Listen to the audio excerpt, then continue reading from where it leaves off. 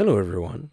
Were you ever in a situation where you were looking for something, for an answer, and you had the answer at the tip of your tongue, but you could not say it?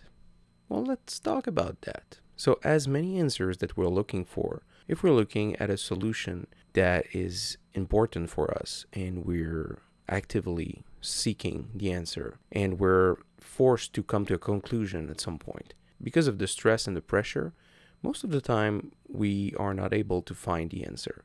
And it's only after we just let go and we just stop thinking about it that we often find the answer. So, what goes with this kind of problem solving can be the same for many things in life. When we're looking for the answer, for the right thing to do, for the right choice to make, many times we're trying too hard to find an answer because we want the answer now and we can't wait for the answer. But just by letting go and just by stopping yourself to not think about it just for a moment and just relax, you will most likely find the answer. Normally, not long after that. It may sound weird, but whenever we focus too hard on something, we often don't have a clear judgment and clear head to figure things out. So that could be why. I don't know the exact reason or answer, but that's how I see it, and that's how I do it. So I thought maybe it could help you too.